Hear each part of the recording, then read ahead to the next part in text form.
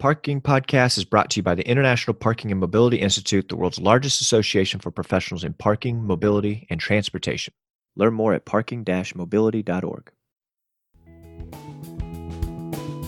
Hello and welcome to the Parking Podcast, the podcast where we talk about the $100 billion parking industry and the people that make it go. I'm your host, Isaiah Mao, and this is the Parking Podcast.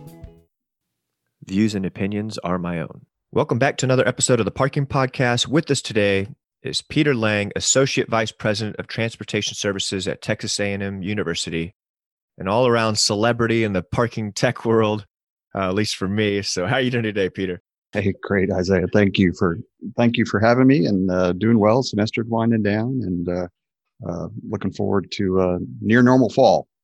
Yeah, that's I used to joke I want to work in the university sector because you guys do nothing for like 4 months in the summer. Is that true or not true? No, that is not true. That's not. It might have been a 25-year-old myth or something like that, but summers are incredibly busy with all kinds of projects and construction that need to get completed when things are a little bit less busy. And for a school like A&M, which is huge, it's almost 70,000 students in the summer, we may have 25 or 28,000 students enrolled, and that makes us bigger than just about every other college or university in the country as it is. So it's, no downtime in the summer anymore. Yeah, I think Brian, I made that joke with Brian Shaw, and he said, that's when we're busy, because you're right. That's when you do all your parking projects and vendors and construction, plus you're balancing the summer school, sporting events, and it's just, it's maybe even more busy in the summer than it is during season. But I just describe it as a different kind of busy. Yeah, different. Just don't have as many students.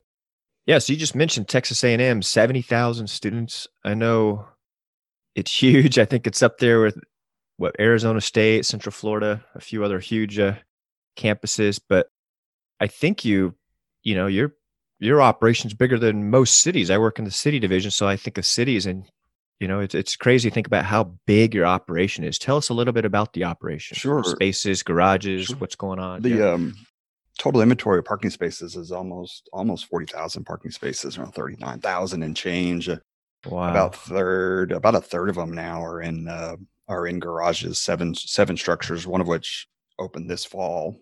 So a great time to spend a whole bunch of money and open up something without putting anybody in it. But yeah, I hear you. So, that inventory ebbs and flows now and then as stuff comes online and goes offline, things get built. We have about 110 lanes of equipment. About a third of that is access control, revenue control stuff, lots of cameras, lots of, when I say lots of, in the neighborhood of 600 or 700 cameras, lots of events. And just the dynamic, and everything I'll talk about is kind of pre-COVID, and it's just a large dynamic, a city of a university with its own police force and power generation, and all the things that go along with a Tier 1 research institute, and hundreds and hundreds of buildings and millions of gross square feet of classrooms and labs and offices on campus. So it's a city unto itself, and quite a large operation. My department, Transportation Services, consists of all the parking operation, all the transit operation, and all the fleet operation on campus. In total, about a $50 million operation. Parking's about a $30 million operation. Transit's about 11, and fleet's about 9 or so to kind of round that out. Crazy. It's 165, 175 full-time employees. We use a lot of student workers, 345 student workers on the payroll today to help get us get things done. The bulk of those, about 225 of them, are transit drivers, and consequently, we have one of the lower cost per hour of a transit system in the nation, actually. So it's huge operation. And you mentioned big events. I think they also have one of the largest football stadiums. So walk us through that. Maybe a college football game. So Texas A&M is playing Texas. It's a Saturday. We don't play them anymore. We moved to the SEC. Oh, because that's right. Yeah. Who's your big rivalry then? I thought you still had the rivalry, but Texas Tech. No, they went with the old conference as well. So LSU or Alabama coming to town, or so you're playing them. This is before COVID. it's a night game, because I hear night games are worse because now people are tailgating and parking all day. Exactly. But I don't know. Take us through what's that like, managing something like that? So with the move to the SEC in 2012, they rebuilt the stadium and took it from mid 80,000 range, 85,000 up to 102, like 102,700 or so. And so largest stadium in Texas, still not quite the largest in the country. The Big House is bigger and Penn State's bigger, but it's Go Blue. Number 4 or something like that. 5.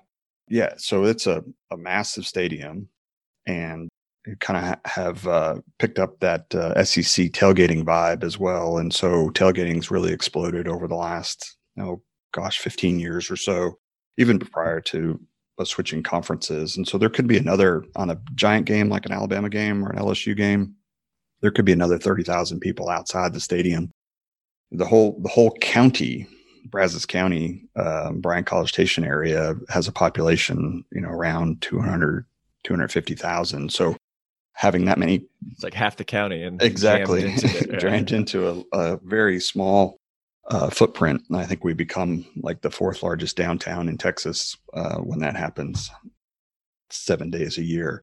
And so our operation is fully engaged. We have, we're running shuttles, we're running park and rides, running just about all of our buses. We have about 94 buses. And so we're probably running close to 90 on a game day, 100.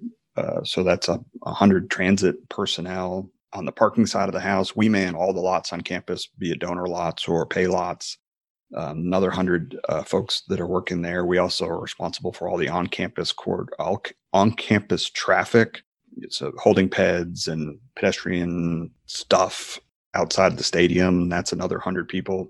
We're responsible for coordination of our plan with the city, with the county, because we get them off campus pretty quick and have a good flush system. And so we get them out to the city infrastructure, city roads pretty quick. And so extensive coordination with City College Station and TxDOT and City of Bryan in order to be able to continue to push people back out to the major arterials. We're not on an interstate, so it takes a little bit of work to get people headed back towards Houston, San Antonio, Austin, or Dallas, and extensive game day planning and coordination efforts. Starts early in the morning, 5:30, 6 o'clock in the morning, have a select donor lots that need to be secured and potentially cleared, and then cashiers on post, and they're there all day, and tailgating will start early, and people bring in their trailers and start cooking briskets and things like that. And it is quite an event, including extensive post-game traffic operations when you dump a stadium like that, especially with a big game that goes down to the wire or something. Yeah, you love the blowouts because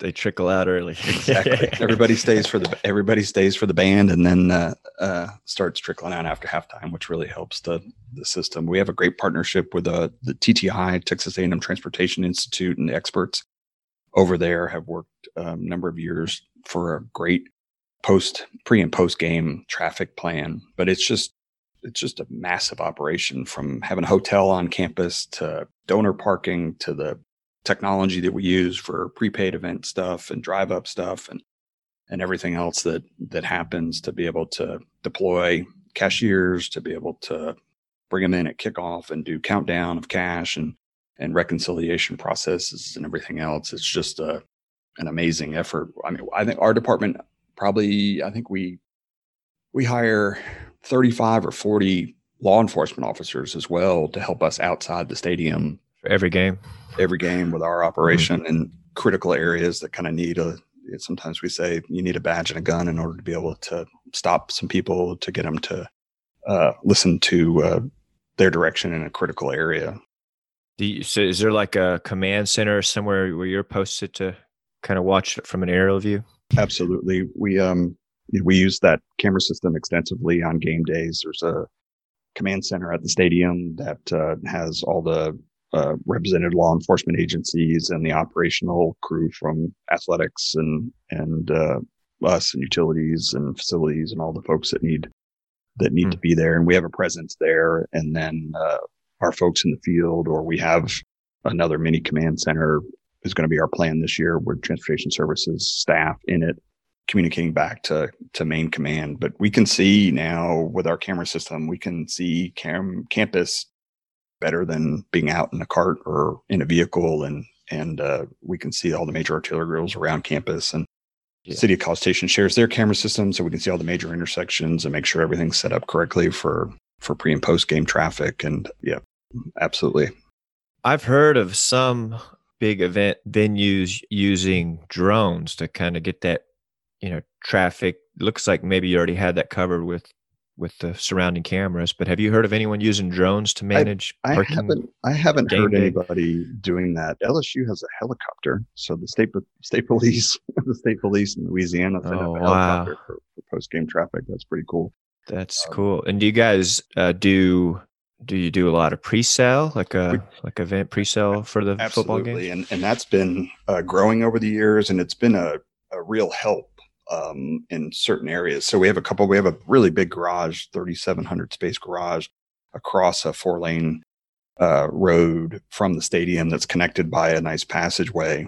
And we use it for donor. We have a bunch of residents in there, so we still end up with about a couple thousand spaces that we can use for game day. And we've got 1,500 donors or something like that. And then we'll sell the remainder prepay. We used to do drive up cash, but several years ago, we shifted that to 100% prepay because that was kind of a bottleneck in our operation. We had people, because it was the closest public paid parking, people always went there no matter if we would filled it up or not. And so even when we sold it out and we'd post signs and we'd start tweeting and pushing stuff to our app that it's filled, people will still come there.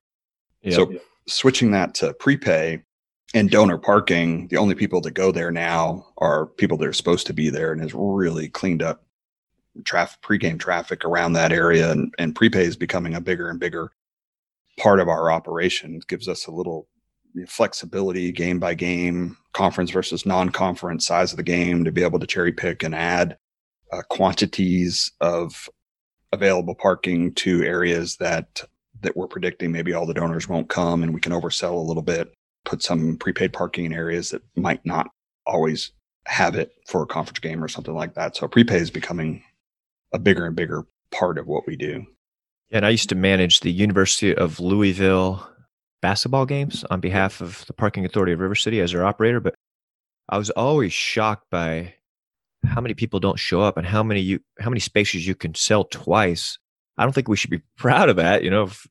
If you pay for something, I want you to use it, but there's no refund just from a planning perspective. But it's just crazy where 100 prepays wouldn't show up, and then I could resell those spaces. We call it the gift card of parking. The gift card of parking. I love it. They're just not all redeemed. Yep.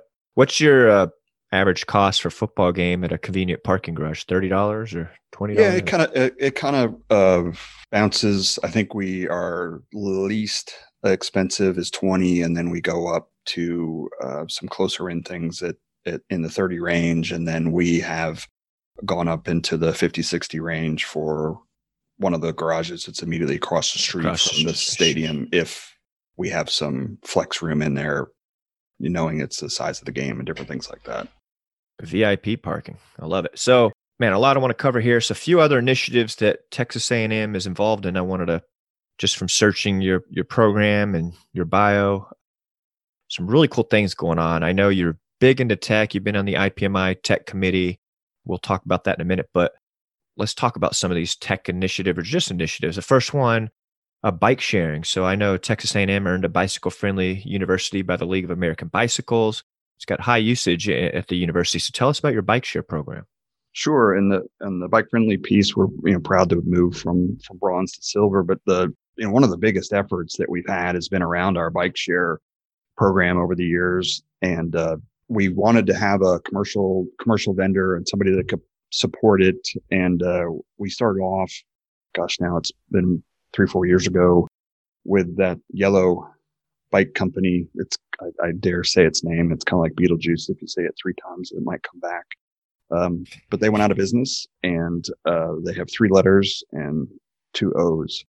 And so they went out of business, and we learned an awful lot from that process. Campuses need to be neat and tidy, and bike shares laying all over the place and left in strange spots are not conducive to what we do on campus. We have a really well racked bike rack inventory on campus. We've tried to right size it around the key places around campus. And, the whole object of bike share is for folks to not necessarily bring their own, and to be able to find those efficiencies of people sharing the bikes when they need to, so not needing quite as much bike rack space. And so what we really wanted is a rack to rack system. And so that first vendor really wasn't into that. And so when they went out of business, found another vendor who's VO and has been a great partner. And we had some initial issues when they came on board with the same kind of stuff of bikes getting left places. And we worked with them to really kind of flesh out this rack to rack system. We have enough racks absolutely everywhere that a bike needs to go, and we need them parking in a rack. And so I'm a big fan of a rack to rack system on a college campus. I think that was from like a municipal bike share perspective early on. The sort of the docked systems were kind of doomed because they weren't convenient. They just weren't enough racks in the places where people wanted to go. We have enough racks on campus for everywhere that folks want to go, and we really want to lock to rack system. And so VO was great to work with, to come up with a kind of a hack for their bikes to be able to put a locking mechanism on there, and that really helped flush it out as they move towards pedal assisted electric bikes and throttle e-bikes. That technology then, and throttle e-bikes, which don't have pedals, gets built in, and more success. I think we have got, like 5,000 bikes or so in our bike share program. Oh, wow. I had no clue it's that many. Wow. I think it's their largest deployment, and it's probably one of the larger of anybody's deployments in the country. And they've been a good partner. And it was a trick, obviously, during the last year to kind of keep things moving and keep things progressing. But we've deployed here in the last month or so 500 of the throttle assist e-bikes, and throttled e-bikes, not assist, pedal assist. And they're being adopted, and they're being used, and they're rack to rack, and they're locked to, and the app technology is supporting folks doing the right thing. And they've been good about enforcing rules and finding where necessary, and geofenced, and governors, and all the different kind of things that need to happen in different parts of campus. And so I think one of the things that I didn't say when talking about that is that I didn't say the S word.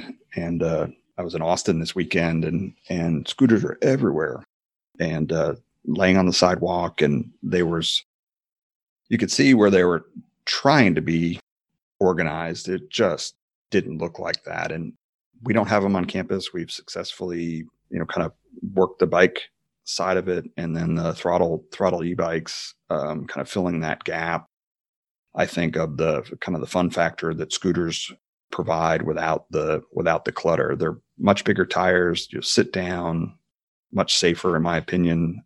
So you have to clarify, you have no scooters on Texas A&M. We have no scooters, and the city of College Station does not have any scooters. Wow. Did you pilot it for some time before making that decision, or you just We just kept watching everybody else fight with them, and just didn't like what we were seeing, and didn't like the sort of the non-rack to rack, or the undocked systems that were in place for them. Just didn't like the look and didn't like the clutter.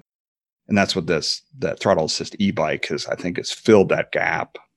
Bigger than the scooter, sit down safety. Yeah, those are pretty cool. I've seen them. I haven't ridden one yet, but I'm excited to check one of those out. So, and you said earlier, so you manage more than just parking. You manage the fleet, transit, all that. So what's your shuttle system like? Have you tried some of the newer electric shuttles? How much utilization do you have with those? Sure. Tell us a little bit about your shuttle program.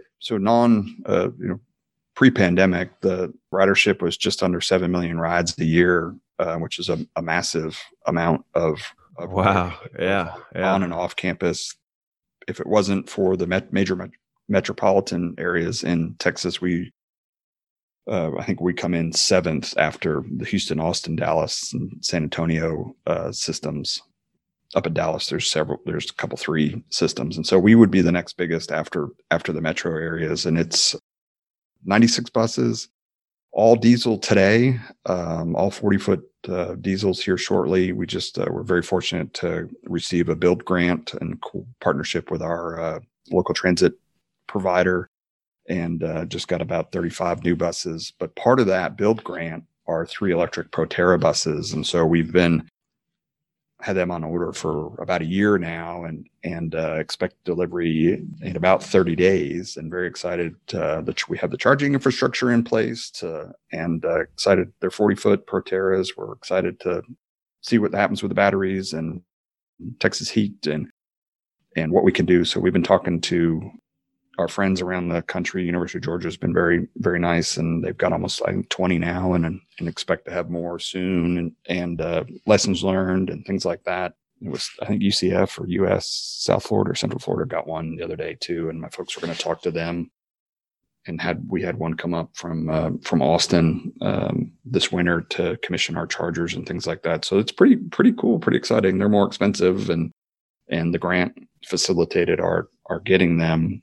But I really think, all in all, electric's going to win. It just seems like, from the other alternative fuel stuff, from hydrogen and hybrid kind of stuff, that electric's going to win. We're starting to see how the other major manufacturers, bus manufacturers, get into the market as well. So yeah, we have it in Chattanooga for the city, and it's really popular. It's free. Chattanooga has a lot of downtown attractions, so it just kind of runs this loop of all the places tourists and people like to go. But one cool thing about it too is that it's funded. If you think Dr. Shoup put the money from the meters back into the downtown, like the electric shuttle is funded by the parking meters. So that, I always like talking about that. So it's really cool. What about, I'm starting to see some autonomous shuttles. Have you guys flirted with that idea? Those are interesting. And we did a pilot, and we ran one for several weeks in the fall of 19 on campus. And it was an obvious shuttle. So I think it could hold 12 or so people, was combo seated and standing. And we ran it on a loop around one of our residential areas up towards the heart of campus. And it was interesting. We learned a lot. You have to have a safety driver on there and things like that. And there's some things that it likes and it doesn't like. It is, it's not going to solve the campus mobility problem today. In the future, possibly, they need to be bigger. They need to be, completely autonomous and not run over people or hit anybody. Of course, we didn't have that happen at all. At all. Yeah, but I bet you were pretty not worried, but monitoring it closely, I'm sure, for it was your pilot. All those things you kind of worry about. Fortunately, it's low speed, and we had to go through gates and stuff like that.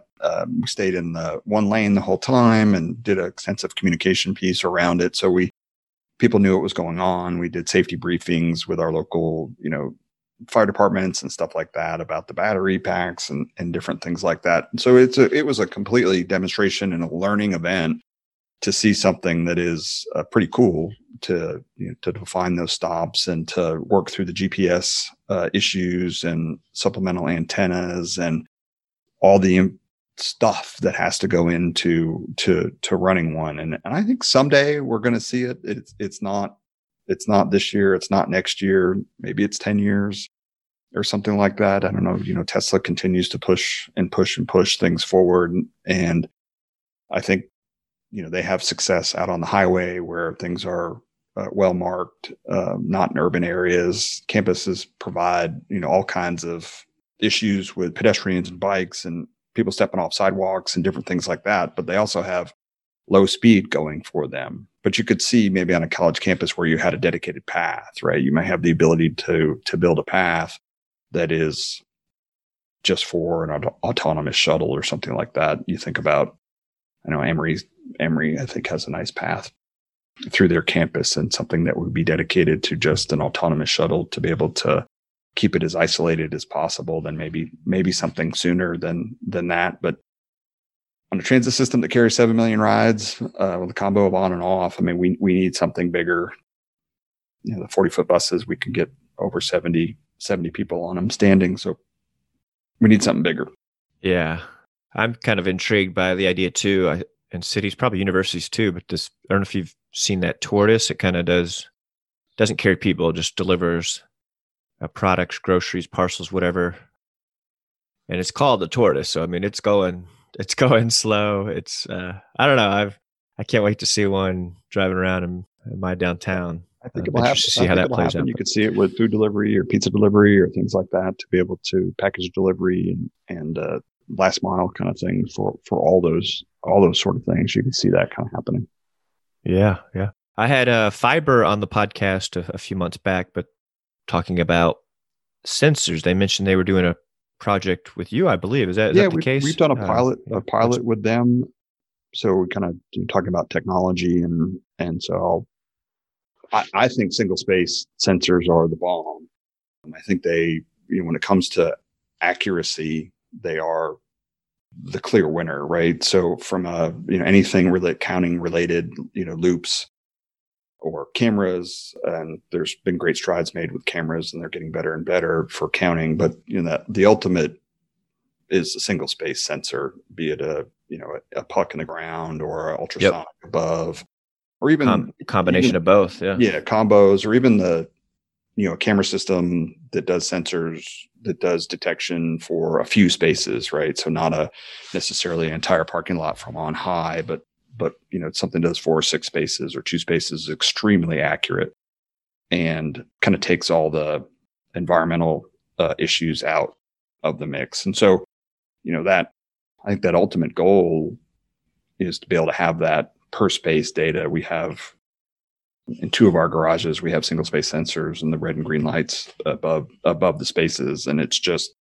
incredibly accurate and incredibly, it's just a class A experience for the parkers to be able to find that space, and the signs are always right and it works offline. And single space sensors just kind of do that. That the Fiber pilot, lets us go out into the field and surface lots in different areas and look at HCAP spaces or special use spaces or special use areas, and to be able to have that data and that information in extremely accurate form. Yeah, is really helpful for an operation.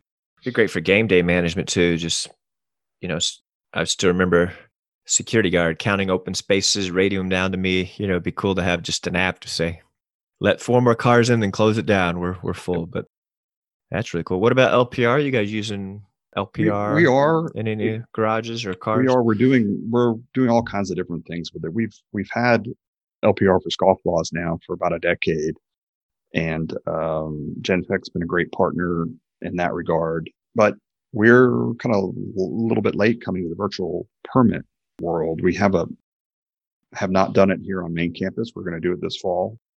But we have all kinds of different LPR and camera stuff going on. We've got fixed, we've got mobile. We've done some time parking with it at our rec center, of course, the scofflaw piece, and we've kind of added different pieces here and there to make sure that we're in a good place for this fall. So we have a branch campus a few miles from here. It's 1,500 spaces. And on day 1, we started LPR out there. So permitless virtual permits and pay by plate. Very simple system.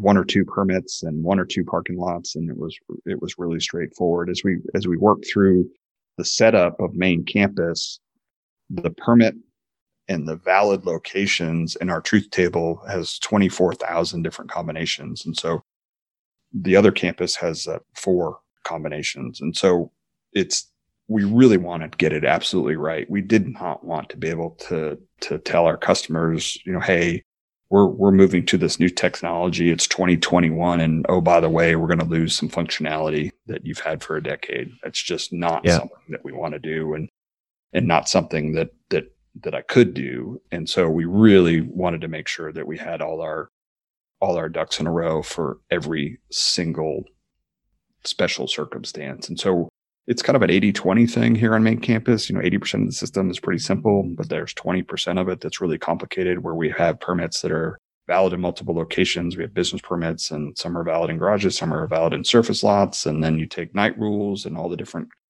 combinations of any valid permit areas that we have on campus, and just a lot in order to make it work in a virtual permit world.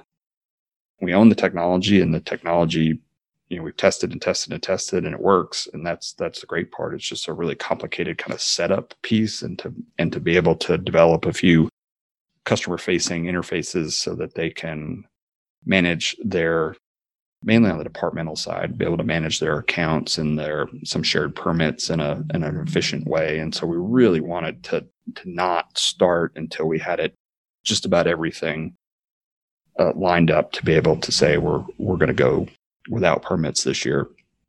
We still have that challenge of gated facilities and controlled access facilities, and what you're going to do there versus the surface lots. And I mentioned earlier, kind of 2/3, 1/3, third in garages, 2/3 out in surface, but there's actually another several thousand spaces that are behind gates in those surface lots as well. And so just kind of working through all of that access technology and marrying it with the LPR technology, and really wanting to have it absolutely correct. So here we are in 2021, and we're probably one of the few large institutions that hasn't done virtual, but we just wanted it to be perfect.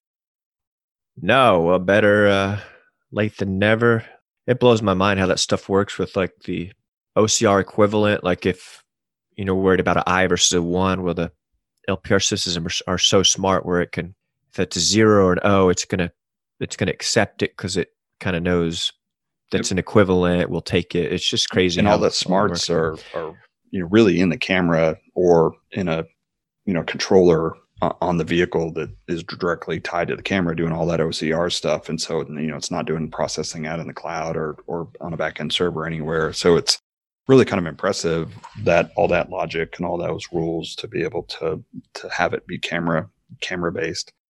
We're doing some stuff in garages with fixed LPR and tying them to transactions and transient and permit transactions and things like that. And maybe someday we'd be able to use LPR for access. It would take a huge investment to be able to put it in all those lanes that we have, where we already have RFID transcore and magstripe and barcode and different methods to be able to get in. But as it continues to get more and more accurate, that hopefully one day it'll be part of the access. Yeah, my friend Gary Means in Lexington just started that, and it's funny, just the monthly parkers coming in, just blown away that it reads their plate, opens the gate, and they don't have to scan their card. If there's an issue, if they have a bicycle rack on that day, they still have their access card or their phone. But a lot of cool customer friendly things that it brings to the table. But as we're talking about technology, yeah, you got a lot of cool things going on. IPMI, your peers have taken notice. I think you have a really impressive trophy room. I know you APO with distinction. You guys won the IPMI Organization of the Year. I think you won the Parking Professional of the Year. I know you're a humble guy, but talk to us a little bit about some of these initiatives and what it meant to the university. Yeah, no, it's really kind of great. In the NPA, Innovative Organization of the Year, Technology Organization of the Year, I forget the exact name of that one. And it's great. Recognition is nice for the program and for the staff. And, it always helps kind of on the up chain to mention to your boss that, you're never argue with my boss. You're discussing best practices around the country, and he or she hears a story about somebody else doing something, and hey, we actually have been doing that for quite some time and or haven't been, and here are the reasons that we haven't. And you do recall we were Organization of the Year not too long ago. And we do know a little bit about what's going on. So it is really great to be recognized by the industry. IPI does a really great job with their recognition program. We've won a number of marketing awards from our communication. We have a great communication team. I think we were one of the very first organizations going back almost 19 years ago, 20 years ago, when we hired a communications manager and have had one ever since, to be able to help unify that message and have a really polished and customer centric communication plan around everything that we do. And so those guys have won an awful lot of awards as well. I think one of the coolest year was probably 2015 when we swept all the personnel awards, which I thought was really great because we just have. I remember that, yeah, like cashier, supervisor, yeah, manager. We got them. Wow. We got them all, and that was really cool. I guess it helped when you were the head of the recognition committee. No, I was not. Just kidding. I was not.